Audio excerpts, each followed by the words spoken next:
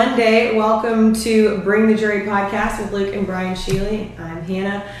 We are coming to you live today from Columbia, South Carolina, where we're going to be talking about the Idaho 4 case, specifically what's going on with Bryan Kohberger.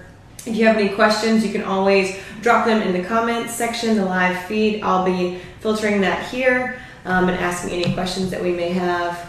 But yeah, so when you say filter, is that when you like block and you like stop people from saying things? Yes, correct. I have had to, filter people out before. People that asked you like stupid law school questions. Yeah, don't make me look like an idiot. What was it? It was the rule of perpetuity. What was the rule of perpetuity? Hey, Hannah, can you tell us the rule of perpetuity? That was just That was no, I can't.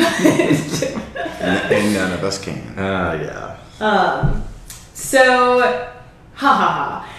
Before we get started, Well, you didn't like that reminder? If y'all ever want to follow us or watch small clips of this throughout the week, you can follow us on TikTok, Instagram, TikTok, obviously. We're also on Facebook, LinkedIn, Twitter, all those great places. And Brian always likes to remind us we're also on MySpace. I need to update our I honestly think if MySpace is still a thing, we talk about it enough in jest. I think Sheely Law needs a MySpace account. Who would be on your top friends? You? Yes. Well, yeah. I hope so. Because I'd be managing it. I would make sure I was number one. I think all of our TikTok followers, we have to can we just as a challenge. Anna Banana would be in our top friends. Anna Banana. Let's do a TikTok challenge. Let's double up and let's see if MySpace is still a thing. Okay. Let's check out some of the functionality of it. I'll add that to my list. Bring out our old school stuff, our Segas and our GoldenEye. Was GoldenEye a video game during MySpace time? Well, it was during college for us in high school, so that would have been 97, 98. So Hannah was like... I was 4. We were drinking beer and not studying hard enough. Okay. Yeah. This has been a great intro into our talk for today. So if you joined us last week, you may remember that we were having some technical difficulties. It's not anyone's fault, but Brian did drop his phone in the sand when he was at the beach. So yep. So I have now purchased a new phone. That's why we look so crystal clear today. How do we look? We look pretty good? Yeah, we're looking great. Oh yeah. I got the 14 Pro, so I'm not playing around. Oh, okay. Yeah. iPhone 14 Pro, people. Wow, that is no joke. So we are going to be touching on some of the things that we talked about last week, but through a whole new lens because we do have new information about this case. So just a good little update, recap, fresh new ideas. So if you joined us last week, you should still totally follow along because it'll be like a totally new episode. And with the technical glitches, if there are any burning questions from last week that you recall and you still want those answered, we can answer them right here and now. We sure can, yeah. So let's go ahead and just jump right in. We're going to start with the death notice, just like we did last episode. Yeah.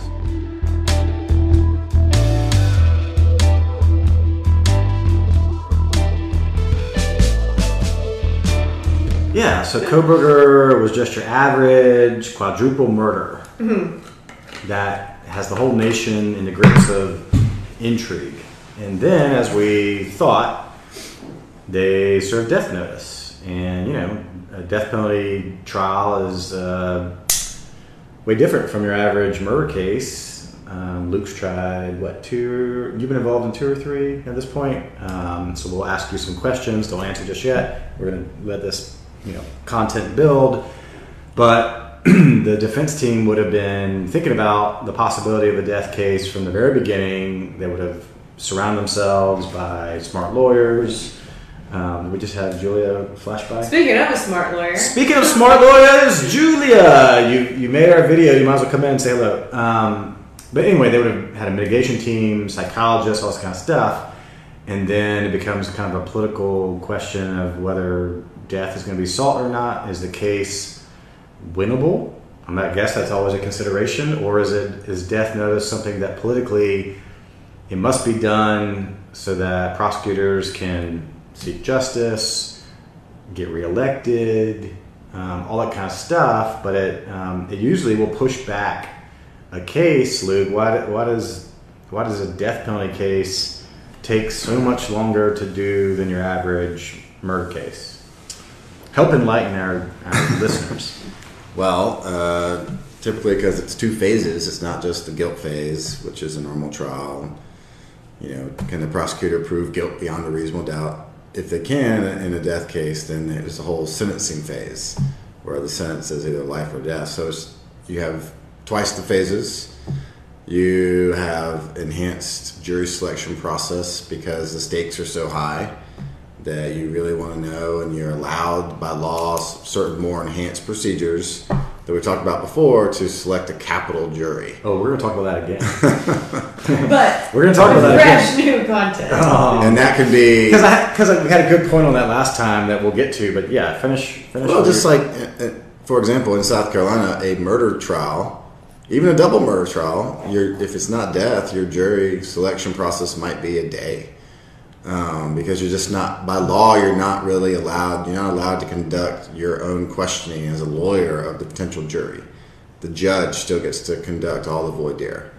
You only get attorney-conducted voir dire if the state is making a death case. And so that unlocks the entire, much more advanced, time-consuming process that you can have, rather than one day, it might take a month to pick a jury. Just because it's so important and there's so much more information and data, and you get huge panels of prospective jurors, and it may take me and the prosecutor an hour to select one juror and decide whether they're qualified or not, whereas in a normal case you just don't get all that. Luke, another last, and I'm just going to think about that case you did in Aiken where it was a cop killing death penalty case. How long did it take for you to select a jury with a team that you were trying that with? How long did that take? That was a very quick one. It took like a week to select a jury. But still, whereas some murder cases may wrap up in a week, I mean, we just did a murder case about a month ago that wrapped up in about a week. Right. So in that case, it took you... Someone's at the door. Do I need to get it? Carry on. Is it Julia? Is our associate? If she's knocking at the door, interrupting this, we're going to have to bring her on. Oh, it's someone at the front door. Oh.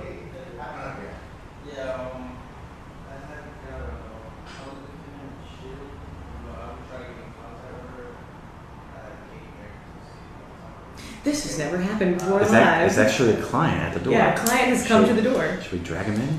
Yeah. What'd you have for lunch? Oh, it's your client. No, that's his name. Oh, his name is Bryan.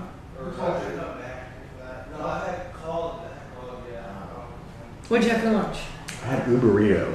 What's Uberito? It's delicious, quick, healthy Tex-Mex. Sponsored by Uberito. I had a bowl. It was chicken. It was avocados floating around. Black beans, rice, all the deliciousness. Everything you need for a burrito bowl. Man, quick eat at the desk kind of things. I knew we were busy today. We were kicking off with lots of criminal cases. We were getting ready for the pod. Yeah. So yeah. But sometimes we have clients at the door and we have to get with it. Yeah. He has absorbed Luke. So it is now just us. I guess we'll just keep it rolling. Well, so I know he was talking about. I usually tune out whenever Luke starts talking. Luke was talking about like capital style jury selection, and you get to actually really ask a lot of deep, meaningful questions to your potential juror who's going to decide life or death. And I was going to probe him to talk about something he likes to talk about, which is the Colorado method, where you're basically using like what they call strip questions, where you're basically trying to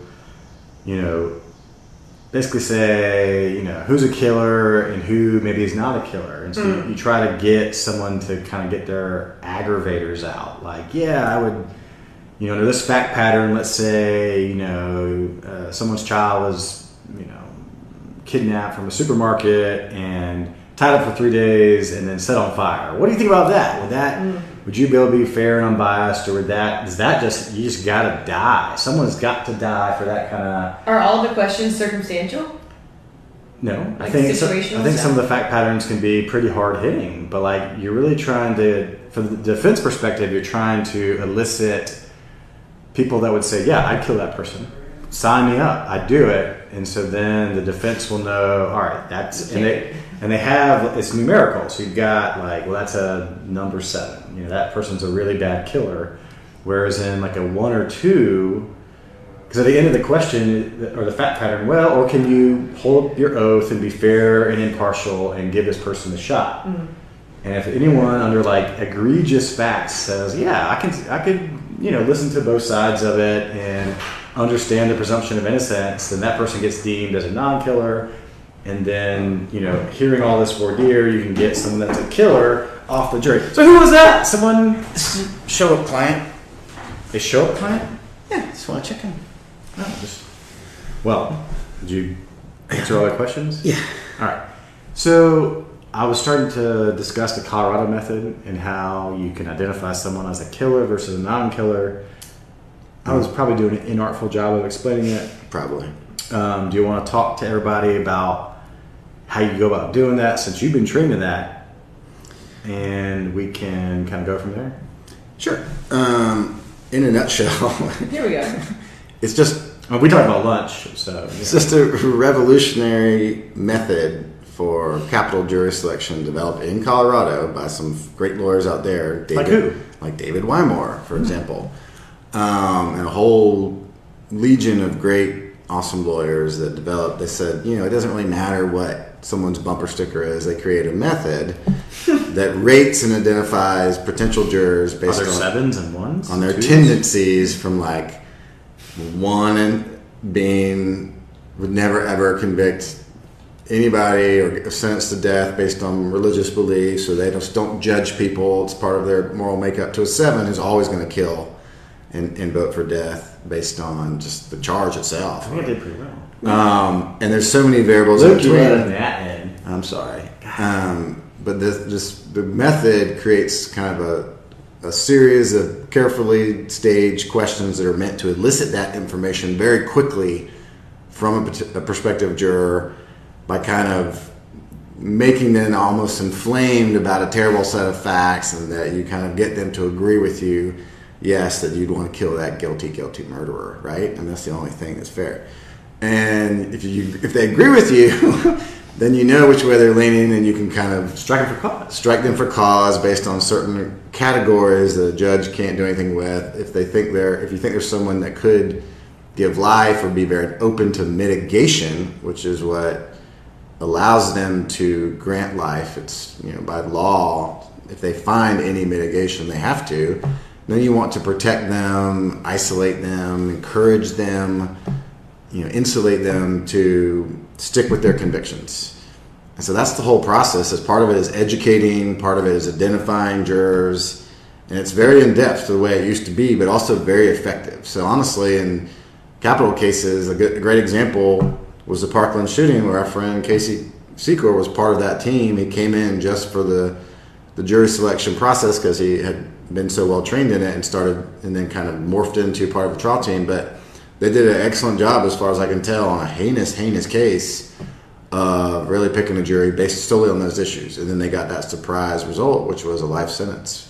So that's an example of how really the jury selection process matters almost more than anything in a capital case these days. And Luke, you've had an experience I'd like for you to touch upon a little bit, because just because you pick a jury doesn't mean you're going to go forward in a trial. I mean, you had that death penalty case in Aiken that was an officer shooting, and after the jury was seated and selected after that week, the state said, we're going to give your guy life based on what we see here, because we don't think we can get a death sentence. That's correct. In front of this jury. Tell everybody about that a little bit.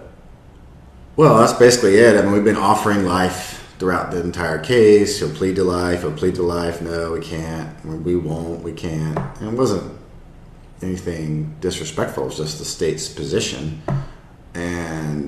But through this week-long jury selection process, where we were very well versed in the capital Colorado method and they were not, but they were kind of picking it up on the fly, kind of as we were going. We became very effective at getting rid of all the killers, as we would say, people that would rank as 7s, 6s, 5s. And seating, number one, very good jurors in terms of being open to life that we would rank as a 2 or 3.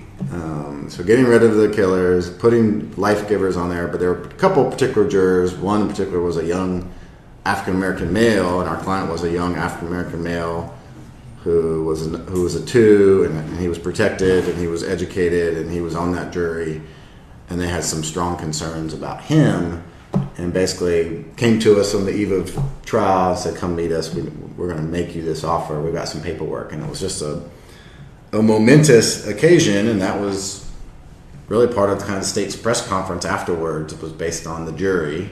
They didn't think the jury would ever come back, the one of that particular makeup, on a death. So that was a great situation for our client. The power of jury selection. Bring the jury. Bring the jury. So bring the right selected jury. Yeah, we have a few 1s and 7s in the comments already. Yeah, I mean that. Some 1s, some 7s, but here's the thing that stands out to me. Let's play a little game. Okay. And now we've covered this case a little bit, but Hannah. Okay. So, what evidence covering this case with us? What stands out as the evidence of this case? And then let's talk about how that could play into jury selection. What's the big evidence that you recall in this case?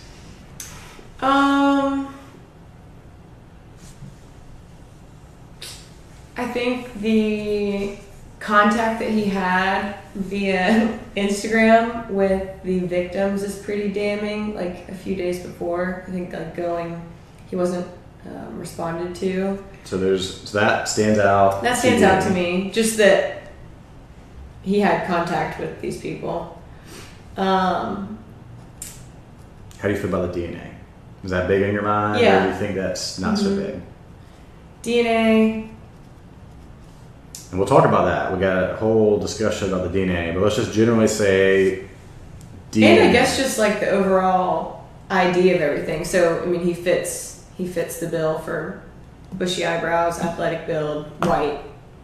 What's the car again? It's a Hyundai Elantra. White Elantra, that stuff. So you would say... So the three of those things all together... So he fits the physical description of one of the living witnesses, who I have thoughts on that. I think you're going to have her change her story. Or she has maybe changed her story on that. But physical description is good enough. And then the car, which he drives a car like that's seen in the area. All right? So that's like 4 different pieces of evidence. And all that being, kind of keeping him in a circle of severe suspicion, right? Okay. So we were talking about this on our last episode that got all glitchy, but, the decision to go death gets, as Luke has talked about, gets you enhanced jury selection. And enhanced jury selection, because there's 2 phases, right, Luke? There's the guilt phase and there's the penalty phase. Mm-hmm. So you get like a juiced up, in your case, you got at least 1 or 2 folks on your jury in that cop killing case that you would consider like 2s, right? Right. And that was enough for the state to be concerned enough to give you the life deal. But let's just say here, there's no way in the world they're going to give up any offer. But does it give you, on the guilt phase, with a relatively circumstantial case that kind of keeps Kohberger in the circle of suspicion but, doesn't necessarily do anything else, does that give you an empowered jury, Luke, where maybe they don't get beyond a reasonable doubt if other things come into it? We're going to talk about the alibi notice. We're going to talk about this living friend who's a witness that they really tried hard to get to the prelim, and they ended up just taking her statement, and we don't really know what has come about that, whether that's been, it can be a totally change in her identification of Kohberger or the person that may have been in the house, but You think the state is thinking about that at all when they seek death, Luke? Or do you think the defense is like, well, it's death, but we're going to go for the big win? Because in the Nicholas Cruz case down in Florida, they totally were picking their best jury they possibly could, and they totally waived the guilt phase. Well, They pled. We said, we're not going to... Right. They pled to that. We're not going to mess around with you, jury. We're not trying to say he's not guilty of anything. We're just going to talk about the penalty phase and try to convince you that he needs a life sentence based on everything we've got for you. And they did get life. Here, it's like, they're going out and there's some dusty, weed balls kind of going out in some kind of like old western yard. And you got the state walking out slowly. You got Kohberger's defense team walking out slowly. State's cocking back with their death notice.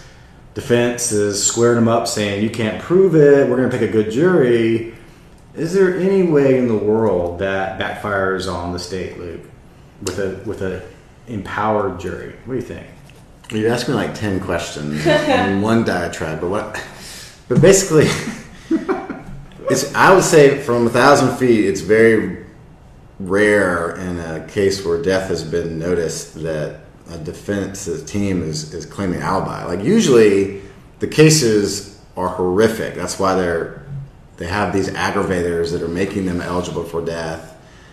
And it's usually not like, oh, I wonder who did it. It's usually like, the person is mentally deranged, slaughters his whole family, was chewing his wrist off when the cops got there, and wrote his confession in blood on the wall. So like, they're usually that kind of stuff.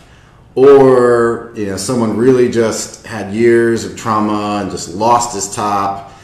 And you're going at the state for a couple of years saying, look, he's so broken. Let me tell you about how he was raised. He can't help himself. I'm not a national expert on death penalty. I've been involved in a few, but usually you don't see hey, we didn't even do it, because a lot of times you're wanting to get a benefit in trial. It's almost sometimes a foregone conclusion. So if you select that jury, you run the risk of really infuriating them.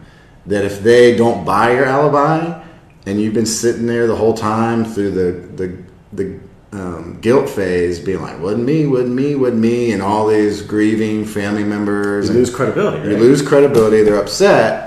And then by the time, if they find you guilty, by the time you get to the sentencing phase, that jury doesn't want to hear about how you were, you wet the bed until you were 10. So like, it's a huge strategy. We think you're a liar. You and your lawyers are liars. And a lot of That's times, part of the McDonald triad. right? And sometimes you'll pump a little hard at it, even if you truly aren't going alibi. You'll say, well, you know what? It wasn't murder. It was manslaughter, and you go for that. You just didn't have the mental state, and maybe you get some jurors that still have some, as they say, residual guilt. They've convicted your guy, but it wasn't an easy decision. But now some of those same jurors that had some doubt at first during the guilt phase, they don't want to give your guy a death sentence. They're going to give him life because they have this residual guilt. But if you go hell for leather and claim alibi, my opinion is that you better know what in the world you're talking about and be able to prove it, because otherwise it could be a catastrophic backfire. So it's very intriguing to me. I don't typically see that, but this case is intriguing for many reasons. Somebody, I know we're getting to this later, but it sounds like somebody who's following wants to know, how is I was driving around gonna pan out? Weren't you talking about how your theory, what you think they may do with that? Are you okay if we jump to we that? We can. Oh, sorry. No, he doesn't like when we get off track. Well, I just like to. We can meander around the tracks. It's not me. It's the people. It's just what the people want. Let's answer the people. So this is a democracy. So the Idaho alibi notice statute is the same as South Carolina, so we're pretty familiar with it. It's not word for word the same, but you basically have to provide the prosecution with your alibi notice 10 days before trial. unless requested by the judge. And it's got to be 10 days, and it's got to be enough where the prosecution can investigate the claim of alibi. Give them just enough time to get it done. So, I think with some of these filings and some of the information about an alibi defense, the state has been very eager to get on top of that, and the defense kind of said, well, you'll get it when you get it. We'll comply with all the rules and the case law, and they have. But I think what's come out last week a little bit was kind of some generalized, keep the judge happy, we'll tell you a little bit, and then we reserve the right to supplement. And so, Luke, you want to talk about what you read a little bit? It's just interesting because but when we did this podcast last week, the defense was basically saying, we're in compliance with the rule. We don't have to basically tell you right now. But between then and now, maybe due to pressure or maybe due to a strategic decision to please the judge, they released this filing that basically says he had a long habit of going for drives alone. He would go for drives at night. That doesn't sound creepy at all. Yeah, I've been waiting for this to help. He is not claiming to be at a specific location at a specific time. We can't say, no witness can say precisely where he was at each moment of the hour. So it's he was driving. And I like this quote, Mr. Kohberger has complied to the extent possible at this time. So I think it's kind of like, get off my back. We'll tell you he's driving. And, your first reaction is, well, that ain't exactly helpful because the state's theory is he drove alone in the wee hours of the night and did a horrific murder with a big knife. But I think the way the language is couched and we're complied with the extent possible at this time, there's certainly more to it. I mean, you're not going to raise alibi, which literally means he's elsewhere, and then just float a soft kind of theory that works with the prosecution. You can't float a soft alibi. But what they're saying is, had you given us prosecutors a real prelim and not had a secret indictment proceeding, we would have drawn this out through testimony of your witnesses. And so it's like only through your own choices have we been hampered, and it's only because we didn't get that proceeding that you don't know. So I found that to be very interesting. I like that. That's fair. I mean, they're never going to get a prelim on a death case. Never. A million years are they going to get a prelim on a death case. So I do like that. And there is this witness that they were trying to subpoena up from out of state. She's got something to say that is different.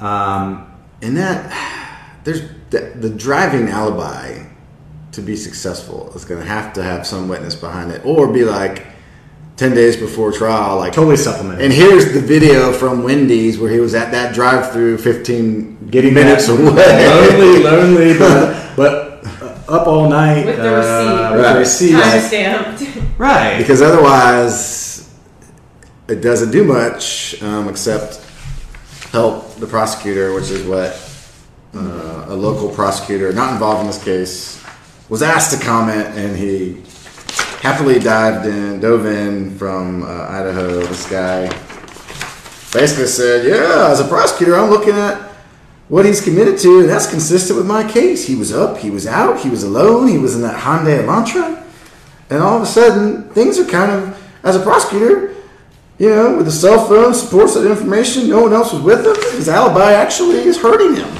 So, yeah, I mean, that's certainly a take, is alone in your car. That's not an alibi. That helps us. So I think the defense is definitely keeping their cards close to the chest, but trying to somewhat comply with tension from the public media or the judge to say something about it. So it's not, because no one wants a pointless delay. So I think they're trying to get a little credibility with it. We'll expect a massive supplemented alibi notice, certainly outside of that 10-day window. And the thing about an alibi notice as well is what? I just had someone ask me to wave. Oh. It's like, hey. Say hey. I mean, the thing about an alibi notice is as soon as you turn that over, like your alibi witnesses are getting like hammered, mauled by law enforcement. Like, so I think they've got something else. which is probably why you only have 10 days of tournament. Right. They're They're just coughing. keeping it up their sleeve. They're keeping up their sleeve and trying to say that they've at least been somewhat forthcoming. Now, if the state was really genuinely concerned about this and wanted something done about it, they can have a hearing and request a judge to expand the timeline for the alibi notice. This is a serious matter. It takes serious investigative work. Let's go ahead and judge. We want it 30 days before trial. Or I don't see how that would be possible. I don't either. But like, it's like kind of like stop complaining and just get real. Yeah. Speaking of getting real, we have a October 2nd, 2023 trial date that is still going. There haven't been any extensions or requests by the defense to delay that. I mean, most capital lawyers and even murder cases we do, and we're usually, unless it's like really old case and it needs to get to trial, we're not concerned about a continuance request. We always can get more time to investigate a claim, to be more prepared. But apparently Kohberger's team are saying we're ready. I think they got what they like, and this is like the ultimate game of chicken, where they're going to plow forward and hit hard in the guilt phase. And I mean, I guess if you do, in fact, have a slam dunk alibi, you don't really have to worry too much about the second phase. You don't have to really map out your mitigation. I mean, but the other thing is, it's post-conviction relief. If you did have it, obviously you may find it important to go to the prosecutor and show your cards because they might be barked up the wrong tree.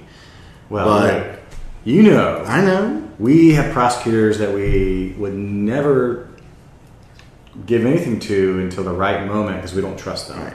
And we have some that we trust with everything. And we know they're going to take the investigative work we've done or evidence we've found and they're going to do the right thing with it. So some will, some won't. So it could be some of that going on, or just the politics behind it are too great where a prosecutor could never, even in the face of insurmountable video footage in the Wendy's drive-thru, getting that big, I want mine, Baconator, Biggie sized. 4 for 4. Biggie sized. Hold the mayo. You've been looking at pictures of Kohberger. Mm-hmm. What is Kohberger going to order in that late night Wendy's drive-thru? What do you think he's going to get?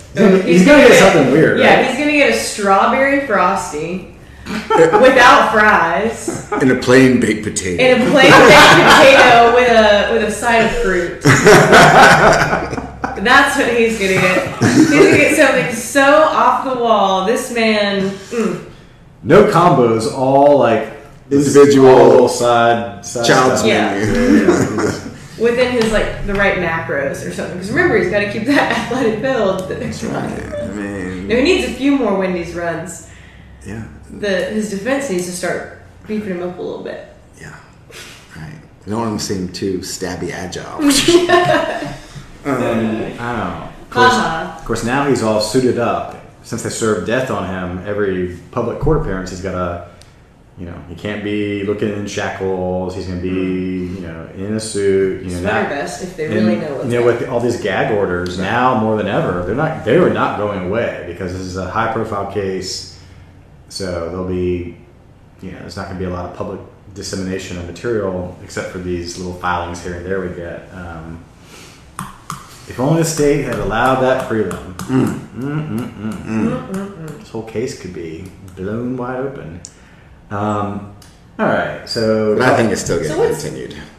Someone's going to ask for continuance.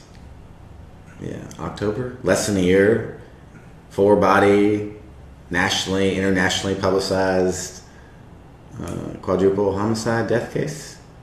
There's no way it goes October 2nd. Here's the other thing about this case that I think the audience needs to know. On a case of this magnitude, both sides are only doing this case. They're not doing any other case work. That's a great point. They're not. Talk about that. I mean, what happened?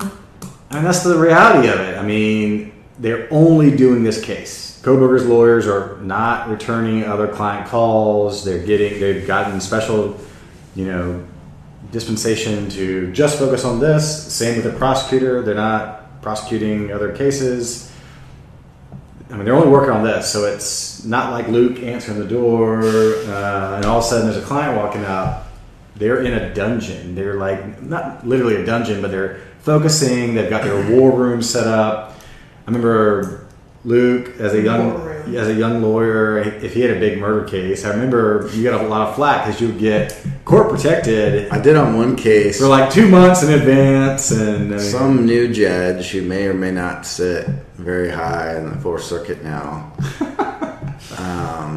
who may or may not have been nominated for Supreme Court, or in the final thought analysis when she was new. She did sign off on an order for court protection for me and my co-counsel for like 2 months because I had my first homicide by child abuse case. And I was like, so I was just infuriating all these prosecutors. They're like, I need you to come in here and handle this. Remember one prosecutor in particular was like, Luke, come out of your lair, Luke. You hiding in your lair. Pulling up in my lair.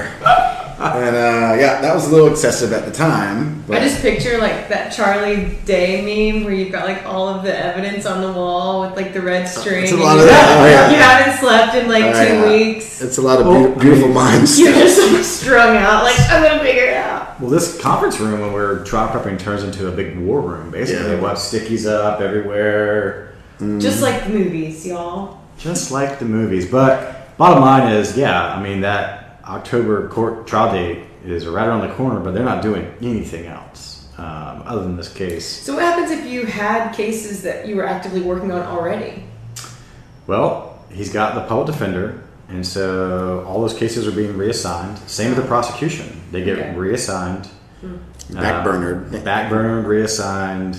Like Oprah out here, you get a case. You get a case. You get a client. You get a client. You get a case. But so Luke says it's going to get continued. I don't know, man. This is a big old game of chicken. Big old game of chicken. Well, it's easy for the prosecutor, I think. If 10 days, just before 10 days before trial, the defense turns over some alibi evidence that is like earth-shattering, and the prosecutor can say, we asked for it in July, we asked for it in August, we got some big reference to driving cars like Tracy Chapman and... So, and here they are turning over their fast car going through Wendy's video, and we need to interview every worker. We need to subpoena employee records. We need to get IT to look at it. We need some country musician has. Yeah, that's some drama.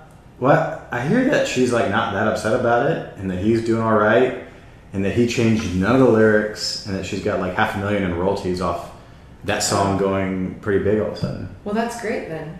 Because I feel like, I think her fans are like, who is this dude? Yeah, because you can't take the credit where credit's due. Yeah. But I guess that's not exactly, that wasn't maybe the full story. I guess she's sitting pretty on a yacht, not worried about it. I think, apparently she's very kind of like a little bit of a shut-in, is not really in the public eye at all, and she was briefly interviewed, and she's like, I'm fine with it. He didn't change anything. Check their bank accounts. But I think it's always just about like our bank accounts will be after Uberito. Yeah, a tasty lunch treat. Did y'all talk about that? Yep. When you also have Uberito? Sure did. Why is Uberito great, Luke? I was telling Hannah, you're kind of into health stuff. It's all protein and no fat. You can make those orders that way, or you can get what we got. Well, anyway, Uberito has many options. If Uberito wants to sponsor our podcast, we will eat it every day for the rest of the year. We actually used to do that. You guys would be like the new Jared, but we went through a phase of Uberito. It's good. It's quick. Anyway, but you think there's going to be a continuance. And it's easy for the prosecutor, if it's based on some significant alibi stuff, they can say, we tried to get it. And now they're forcing us to ask continuance, wasting everybody's time and scheduling. And a judge probably would grant it, because they don't tend to like this. We complied with the essence, the thrust of the law kind of stuff. I'd be so upset because they're complying with the rule. We've got a trial date. Their client's locked up without a bond. They're going to have, with a date like this, as you know, hundreds of witnesses under subpoena, law enforcement. But the jury is the thing that's the biggest thing. I mean, they will have hundreds of jurors. and questionnaires will go out to get preliminary information. It'll be a huge ordeal, so you don't want a last-minute continuance of a death case. You want as early as possible, like months in advance, if it's not going to go. We're in August. I know. That's why it's going to be a cluster. I don't think it's going to continue. How about we bet an Uberito delicious lunch on that? I think it's going forward. I think Game of Chicken is on. And everyone's going to have a crash course of deliverance and justice. I think they're just going to rock it. I think Kohberger's like totally into this. I don't think the way he strides into court with his suit and everything, looking all deliberate and what do you think he's into? Sorry, I think he's into this trial. I think he's way into this. Well, if we're kind of diving back into this whole, he studied the criminology of it all. Like maybe this is all like part of his plan. Like this was just his life dream to like be part of something like this. He just like, I've been out driving alone for a decade now, hoping that I'll drive past some murder and I'll get caught up in it. Right. Or maybe it's part of the flip side, which is to plan such a carefully manipulated crime. Right. That it's kind of like the old Ed Norton movie where like it's like a great escape. You get caught and then you go through the histrionics of being exonerated, and then you write your book and retire, and then he can be the professor of criminology at Princeton who can talk to you about, you want to take his class because he can tell you whether he got away with murder or how he was wrongfully arrested in the first place. I don't know. Crazier things have happened, but college professors routinely have crazy eyebrows. That's true. So he's got that. Check. Got that going for him.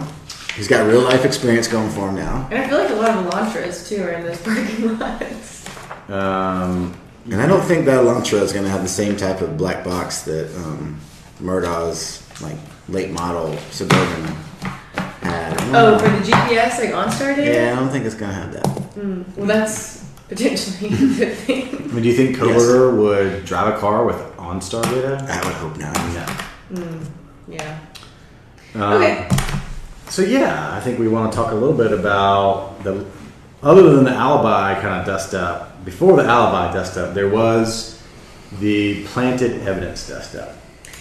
See, I usually am pretty good about our transitions into the next thing, but you're right. Once we got off, well, it was my fault. Now I don't really know where we are. So you're gonna dig me out of this hole. All right, here we go. Stay with me, Hannah. Stay with me. So the state got all pissy because in a lot of these filings, there's still outstanding discovery, all right? And so one of the biggest battles in this case is going to be the DNA. And there's, Kohberger's DNA is touch DNA, and it's on the button of a sheath for a knife that is left on the crime scene. And it's not a DNA profile that is from like fluids or anything like that. It is literally touch. So I touch my brother's little head, and then I touch my note, and now I have definitely transferred my brother's DNA onto this piece of paper here.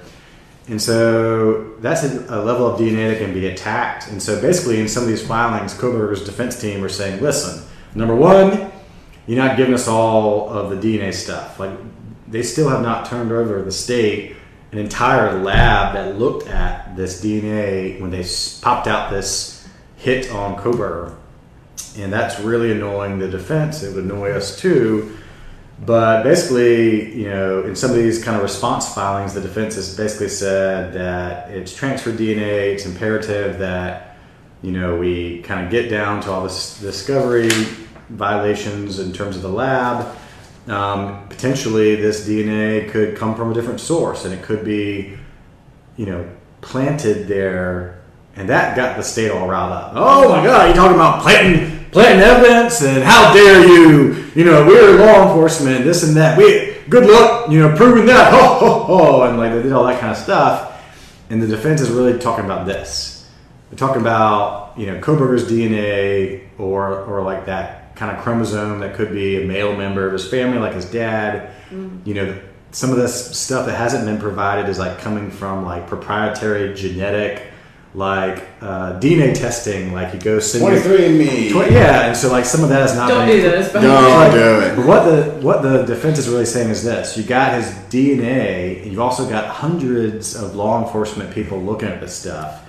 Yes, you are collecting items of evidence from the crime scene. We're not saying you planted a knife sheathed at the crime scene.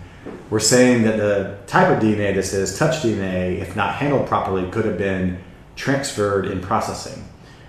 But that was fun. I mean, looking at all that, they were going back and forth and getting pretty agitated. And so, that is something that I'm sure the defense will attack as they go out gunslinging on this case. And they get a little bit of leg to stand on because they're going to have some expert that can talk about how that can happen as you're comparing different sources of DNA with evidence collected if you're sloppy. But it also is somewhat consistent as a DNA outlier when you have no other DNA evidence really incriminating him where you would expect to see it on clothing, in his car. Fingernails of the victims. There was such a close struggle with these folks. Fingernails of victims who were fighting for their lives. All that slashing and cutting and blood spatter and transfer of his clothes to his car seat, to his steering wheel, to his apartment. It's just nothing. It's nothing there. And there isn't any obvious evidence of like luminol cleanup or anything that you would see with those agents. So it kind of gives the defense a leg to stand on to say, well, because we don't see all of that, it's more likely that you could see a sloppiness. So we want to know about the labs. Where's it coming from? Where was it tested? So it is pretty interesting. The thing that stands out for me in particular is we've got these 4 victims, and none of them have Kohberger's DNA under their fingernail. So I just got my twin brother. So, identical DNA. That's not going to do much for you. All right. Sorry. Hannah. I just got Hannah's DNA under my fingernails by just touching her like that. I didn't realize that it would be that light. Yeah. I mean, DNA is sloughing off. And I could claw your face off, and they could scrape my nails and be like, that's not going to do any good. But in that moment. Luke and I, we do a lot of murder cases, and we represent a lot of, defendants in cases involving stabbings, and they're very messy. It's a very personal, violent kind of thing, and it's very, very frequent that you have not just a singular victim. If you have like a 1 victim case, but you got 4 victims here with an opportunity to fight back within, you're getting stabbed, and your first reaction is to stop the attacker. You're clawing, you're screaming, you're fighting, and spatter blood on everywhere. The very flexible athletic killer. So you're going for his face, you're going for his hands, everything. Yeah, how much time had passed when he was arrested or brought in? It was a while. Okay. A couple weeks. But I wonder, because there's the report that I think it was at Xana that put up like quite a fight. Would he have like scratches on Potentially, yeah. Actual wounds that, I've got scratches on my arms from yard work. They would still be potentially visible a week, 2 I weeks. guess unless he was fully covered. Yeah, I think the killer, to avoid all that transfer of DNA and blood and hair, and would have to be wearing some type of like Dexter kill suit or something. But but that still has to be his Amazon that cart. still has to be like balled up and taken and disposed of in a way that doesn't transfer. It's a very, for the Dexter analysis, Dexter would have a kill room set up. So he would obviously drug the victim and bring them to his tarped off kill room, and then he would just tied it all up, and that was good. But whoever this is going into this place would have to be somehow isolated against all that transfer of blood and DNA material to not then go with him somehow. So that is a curious one. Your wheels are turning. What do you think? Unless it was someone else. I'm just still thinking about the fingernail scrapings. I'm thinking back to the Murdoch case where Maggie, as the victim, had, she just apparently had her nails done, and she had the gardener's DNA under her nails. Small amount. A small amount, but still there. Even after apparently her nails were done that afternoon. So, it's a real easy way to get physical evidence of your attacker, and we have 4 different individuals with none of it there, and so that is very interesting. It's a point the defense will certainly hammer on, along with, of course, this alibi that's going to get massively fleshed out, and then with whatever kind of investigative work they've done with this living witness, which they were so eager to get her to the prelim. So very interesting. But we've got a trial date set.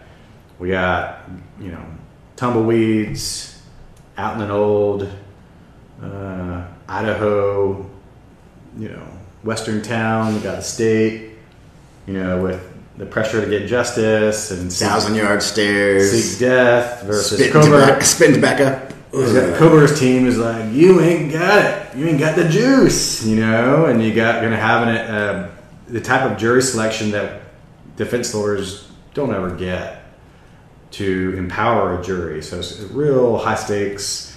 And I think I said this before, and you touched on this, Luke. This is an alibi death case. I'm sure it's not unheard of. I'm sure there's cases that have been handled this way, but lost very quickly. Yeah, mostly it's like the Cruz case. Right. It's hard to think of alibi death cases. It's like the Tim Jones case here in South Carolina. It's the Aurora Theater case out in Colorado. It's mitigation. It's let's not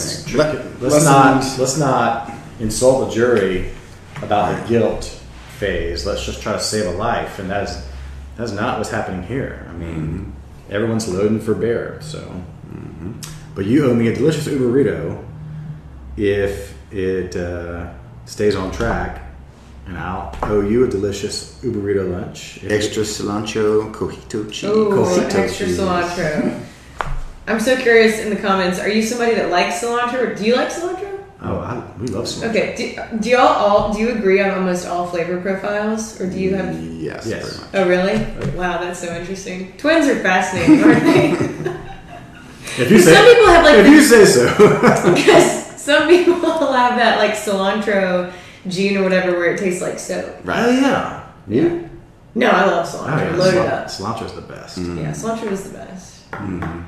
I had something crazy happen. Do we have time for a side story? Sure. I had the craziest thing happen yesterday. So we were just enjoying a rainy Sunday in our living room, and all of a sudden a high-speed chase zooms past our street, on our street, and so someone had stolen a car off 77, and then police were chasing them. They peel into our neighborhood, and they slam into a tree, wreck the car. The guy gets out of the car and keeps running. Hops fence, they never got him. Oh, man. Never found him. I tried to run after him and be like, you need representation. Did you see him running? Do you need the shit? Let me slow you down so maybe you'll get caught, and also tell you about some future representation. No, but it was wild. I'll have to show y'all videos of it. It was crazy. He doesn't need representation if he doesn't get caught. Yeah, I mean, I think he's quite athletic build, as some would say. How are his eyebrows? I didn't get a good look at the eyebrows, but yeah. Anyways, little. Yeah. So if you're from Columbia, that was just some hot news happening in the area. Yeah, there's been a lot of running lately. It seems like in the news. I don't know if it's the heat, but running with bad results as well, crashes and fatalities and. Oh. Not good. Very bad results. I think it's a trend right now for the young folk to steal cars. I think you can go on TikTok and figure out how to steal certain models of cars. They'll show you. Oh yeah. I don't know, and so I think that's happening. Yeah. But no one watching steal a car. Don't do that. But if you do, and you need representation, call the Sheelys. That's right. Well. That was a random little story. What else do we have left for today? Or is that about it? Have we hit everything? We've covered the high points. We've covered the high points? Well, if y'all have any questions, go ahead and drop them.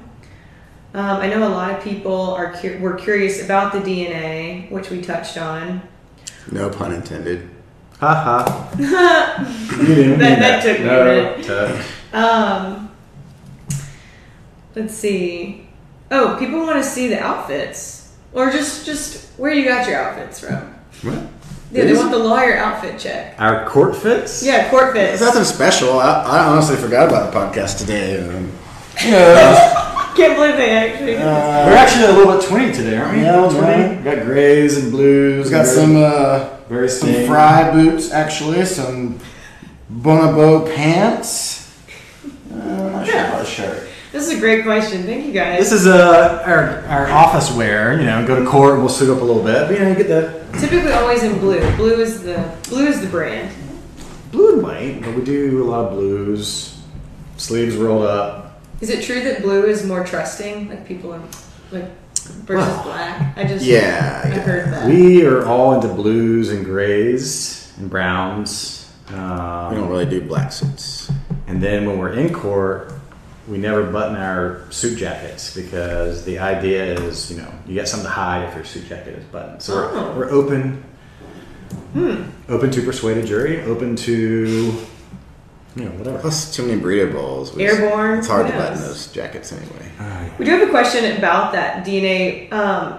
How do we know that there isn't evidence under the fingernails? Would that have been presented already, or no? We couldn't discover that. I think already. that would have been. It would have to already be that out there. That would have been out there because if you recall, in the very beginning of this case, they put the DNA into the long affidavit for the probable cause warrant and a lot of these search warrants as well. It really did. I think Luke's got it. We had a 25-page kind of filing about everything they had, and it included the DNA. And so, that would have been there. I think everything we have on the DNA is out, except for some of the sourcing documents about the lab. But we would have heard about slam dunk, scratch DNA under victims' fingernails. Oh yeah, that would have been out there. It's just not there, which is why I think the defense has this kind of extra bravado to claim, transfer on the one DNA that connects, because where's the rest of it? Yeah. So that's the state would love to have had that. This crime, on DNA. The juxtaposition on that issue, this crime scene, and the jury will get to see it, will be so horrific. It will be really bad. Mm-hmm. When we are trying a murder case, and we always try to limit within reason. Like certain things are so graphic that would really inflame the passions and the prejudice outside the bounds of what's lawful. But the jury does get a chance to see the crime scene. They're going to see, these wounds. They're going to see how horrific it is. And if I'm the defense, I'm saying, okay. They might even go to it. I know there was some discussion about it being torn down and they had to preserve it. Yeah. I think it got torn down. I think there was maybe a plan to, and there's some I would not have done intervention. that. I can't remember. But the bottom line is absence of DNA. You got this one little sheath with transferred DNA on the button, and no DNA under these victims in such a brutal crime scene. It'll be powerful in terms of reasonable doubt for the defense. I know we touched on this earlier, but somebody wanted to talk more about the GPS tracking. Do we think that, I know, Luke, you gave your answer, but do we think that the car, the Elantra in question, is going to have the same kind of data that Alec Murdaugh's? I do not. I don't know what kind of car he drove. His car was like a maybe souped up 2020 Suburban or something, but I don't think this older Elantra. It wasn't that new, Luke. Murdaugh's was like. Well, if that's what you're talking about. I'm happy to be corrected on that. But if it does contain any kind of black box data, GPS start-stop data with the computer, I'm sure it's being actively investigated. I'm sure it's already been actively investigated. But the older the car, the cheaper the car, the less likely it's going to have that wealth of information, which is why when I do my crimes, I drive my 77 MGB. I knew that was coming. You would look so ridiculous. And he's gonna blame you for it. Or would I look? And also, that car is fairly loud. When you pull up to the office and that drop top, is it? It's pretty throaty. I can hear you coming a mile away. I'd much rather someone say loud car versus Luke's car. Your car is extreme. Your car is very distinctive in Columbia. It's bright blue in a color they don't really make anymore, and it's really tiny, and it's loud. Someone says they have a 74 MGB. Oh, nice. You guys should start a club. Yeah. I'm sure there's a Facebook group out there. Yeah, there's tons of drivers clubs, but well, that person is very cool. And kudos to you. Lily, you are awesome. All right, Lily. Well, very cool. I think we'll maybe wrap up there today, but you know where to find us. A week from today, we'll be right here, 5 p.m. live again. Streaming from MySpace. Yeah, they're adding on a new model. No, we'll be on TikTok. In the meantime, feel free to follow us on Instagram, Facebook, LinkedIn, Twitter, YouTube, obviously TikTok. We'll be posting some clips from this podcast. If you miss any of this episode and you want to hear more, you can always stream the episode this week. It'll be posted to streaming platforms. It'll also be, the visual will be posted on YouTube. So if you want to watch us again, that's also there as well. Once again, this is Bring the Jury. Bring the Jury.